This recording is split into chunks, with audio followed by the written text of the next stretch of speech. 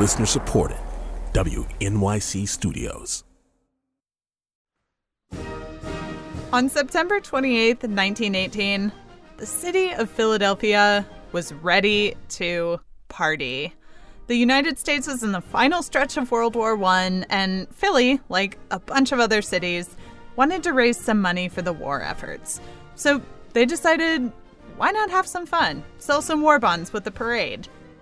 And they were ready to pull out all the stops. Marching bands, they had them. Uniformed troops, military planes on grand display, a full 2 miles of floats and flags, and some much-needed good spirits.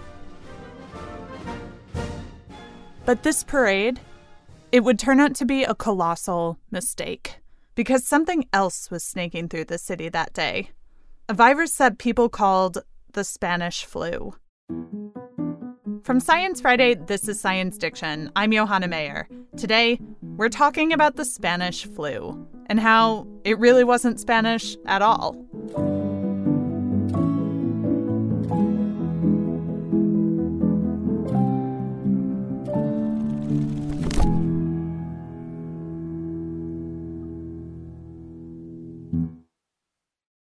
When this flu pandemic first struck in the U.S., no one realized that that's what was happening. It was the spring of 1918, and across the country, young soldiers were crammed together in military training camps, getting ready to go fight the Germans. And it was in one of those training camps that the virus first showed up.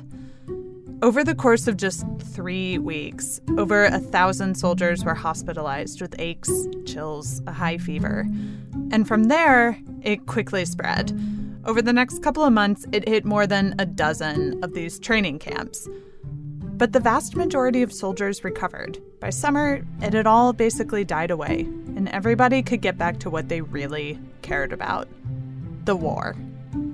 A few months passed, and then it came back. And this wave was much, much deadlier. And it moved fast. In the summer and fall, the virus hit nearly every continent. Europe, Africa, Asia, it got as far as New Zealand. In early August, it hit the U.S., starting in Boston and quickly spreading west. In Philadelphia, by late September, there were already hundreds sick. And it was then, in the middle of what was shaping up to be a horrific global pandemic, that Philadelphia decided to go through with this big, fancy parade. I don't know about you, but I have been having actual nightmares about being in crowded places. Just talking about a parade right now is making me nervous. So why would Philadelphia decide to go through with this? Well, first of all, a lot of cities were throwing parades like these that fall to sell bonds and fundraise for the war. And most of the people who were sick in Philly were sailors. Only a handful had died at that point, and the Navy assured everyone that cases were slowly but surely declining. The situation was in hand. So Philadelphia had this choice to make: cancel the parade and risk looking like you've not only overreacted, but you've also skimped on doing your part for the war effort, or go forward and see what happens. So they went forward. About 200,000 people crammed onto Philadelphia's sidewalks, all literally breathing down each other's necks. 3 days after Philadelphia's parade, every single hospital bed was full. By the end of the week, 45,000 people were infected. A month later, 10,000 were dead. Across the country, there were stories of public nurses entering tenement buildings and finding entire families dead. Stories of listening to the endless clomping of horse-drawn hearses going back and forth all day long. In one town in Pennsylvania, they turned a high school into a makeshift funeral parlor. They'd place the coffin by the window, draw the shades up, give the grieving family a chance to safely view from the sidewalk. Then the shades would go down, and they would bring out a new coffin to take its place. Shades up, another viewing. Shades down, another body. And on all day. These types of horror stories, these are not things that you want to broadcast to your wartime enemies. Remember, this new influenza started with the troops. American, French, German soldiers, they were all dropping like flies. Their enemies didn't need to know about that, nor did the patriotic citizens who were doing all they could to keep up morale. So newspapers buried the stories, or they flat out censored them, kept their reporting to a minimum. One country that didn't have to worry about any of that was Spain, because they were neutral in World War I. So when this strange new virus began circulating through the country, causing people to collapse in the street, even infecting the Spanish king, a newspaper in Madrid did what any paper would do under normal circumstances. They reported on it. Spain was simply the first place to regularly publish stories about this flu. And thanks to that, it got slapped with the name the Spanish flu. And it stuck. But the pandemic did not originate there. It wasn't even the hardest hit place. Even today, experts aren't totally sure where the outbreak originated. Some say China, some say the American Midwest, others say maybe France. But they're pretty certain about one thing. It was not Spain. Now, as far as we know, Spanish Americans or Spanish-speaking people in the U.S. didn't become targets of attacks the way that Asian Americans are now with coronavirus. Maybe because even then, it seems like kind of a lot of people understood that this virus didn't actually come from Spain. Or maybe because people here were already very preoccupied with hating the Germans. Only the hardest blows can win against the enemy we are fighting. We could not believe that Germany would do what she said she would do. And unmindful of the friendship of America, yet we still hear the piteous cries of children. They just really weren't looking for another enemy. There's a newspaper article from the time calling the flu the German germ. Some even accused Germany of deliberately spreading it. Although in Germany, soldiers called it the Flanders fever. In Poland, it was the Bolshevik disease. In Madrid itself, they called it the Naples soldier. So everyone, at the end of the day, had their favorite scapegoat. The only criteria was that it came from someone else, not you. So it seems like Spanish flu didn't necessarily promote anti-Spanish sentiment. But sometimes what you call a virus very much does matter, especially when people are on the prowl for a scapegoat.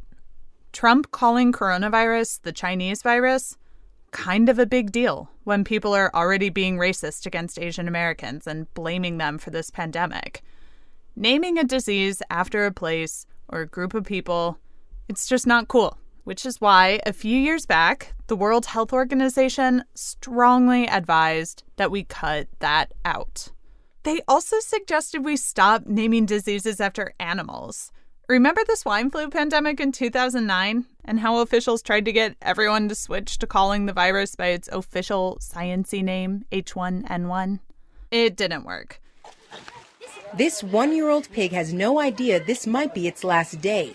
Along with the other pigs in this pen, that year, Egypt sent all 300,000 of the country's pigs straight to the slaughterhouse, which made no sense. Because, first of all, swine flu didn't come from those pigs. Researchers traced it to pigs in North America. But also, once humans got it, we were just passing it between each other. That's how the pandemic spread, not through pigs. Back to the Spanish flu, which wasn't really Spanish. In the fall of 1918, the situation in Philadelphia was bleak. 900 miles away, in St. Louis, Missouri, things looked really, really different. In early October, a single family in St. Louis got sick.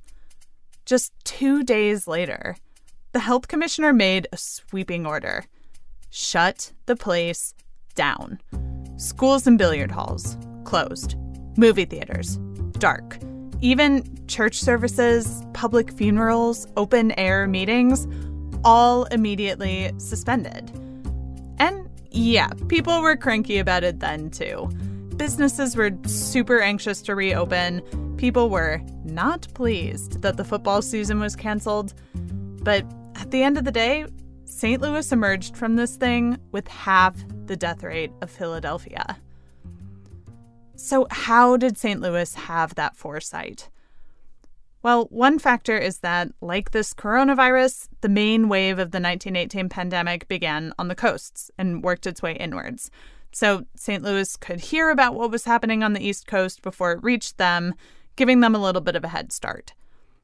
And the other thing was that officials listened to health experts. The mayor of St. Louis had a pretty solid working relationship with the city's commissioner of public health, Dr. Max Starkloff. And when Dr. Starkloff recommended that they close everything, officials said, "Okay, Doc," and the city shuddered. But it wasn't a completely flawless execution. St. Louis made the mistake that everybody is worried about making today. They lifted restrictions too early. Cases spiked, and they had to shut down again. So how does the pandemic end? Without a vaccine, there's no magical switch that'll flip, instantly transporting us back to our pre-virus days. And in 1918, they didn't have a vaccine. So when it seemed like cases were subsiding, they tiptoed back to normalcy. On October 30th, 1918, 1 month and thousands of deaths after Philadelphia's disastrous parade, the doors of the city's movie theaters and saloons creaked back open. Schools and churches were next. A couple weeks later, World War I finally ended, and everyone flooded the streets to celebrate. Over the next few months, cities across the country were slowly doing the same thing, ditching their masks, reopening their cities, the war and the worst of this pandemic behind them. The global pandemic killed an estimated 50 million people before it ended. But it did eventually end. The virus itself didn't go away. It kept evolving, mutating, mixing with other viruses, and its viral descendants live on as our garden variety seasonal flu. So the virus that caused the 1918 pandemic, in some ways, it's still here. But of course, we don't call it the Spanish flu.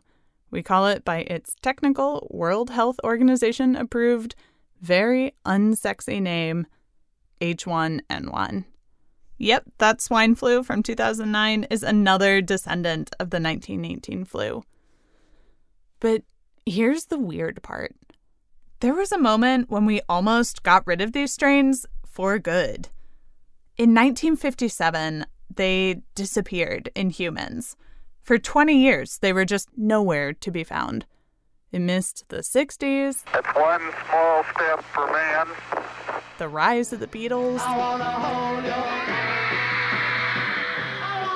Almost all of the Vietnam War. The Vietnam struggle goes on. The marchers, representing over 100 peace groups and a delegation of hippies, chanted anti-Johnson slogans. And then, in 1977, one of these strains suddenly re-emerged. It was first reported in the Soviet Union, and yep, you guessed it, people started calling it the Russian flu. Classic. And this virus looked just like the strains that had vanished 20 years earlier, so scientists don't think that it was just lying around in wait this whole time. They think it was something much more frustrating and much more mundane. The most popular theory goes, it was just a lab accident. That some researcher, someplace, had it in a freezer and accidentally let it out. No one's exactly sure what happened, But one thing we do know for sure is that it's back. And we live with it. Science Diction is produced and hosted by me, Johanna Mayer. Our producer and editor is Ella Feder. We also had some story editing help from Nathan Toby and fact-checking help from Michelle Harris. Our composer is Daniel Peterschmidt. Special thanks this week to Alan Kraut and Chris Knapsinger. One other thing. We've been getting so many nice reviews lately on Apple Podcasts. BioLogistico called the show a word nerd's treasure. Navajo Jane said that it is just long enough to make some lunch and learn something cool. That is exactly what we are aiming for. These kinds of reviews really help us, and they've honestly been a nice bright spot in the middle of a tough time. So if you feel inspired to leave one, we would love that. We will be back soon with more episodes, not related to the pandemic. We are very excited to talk about anything but.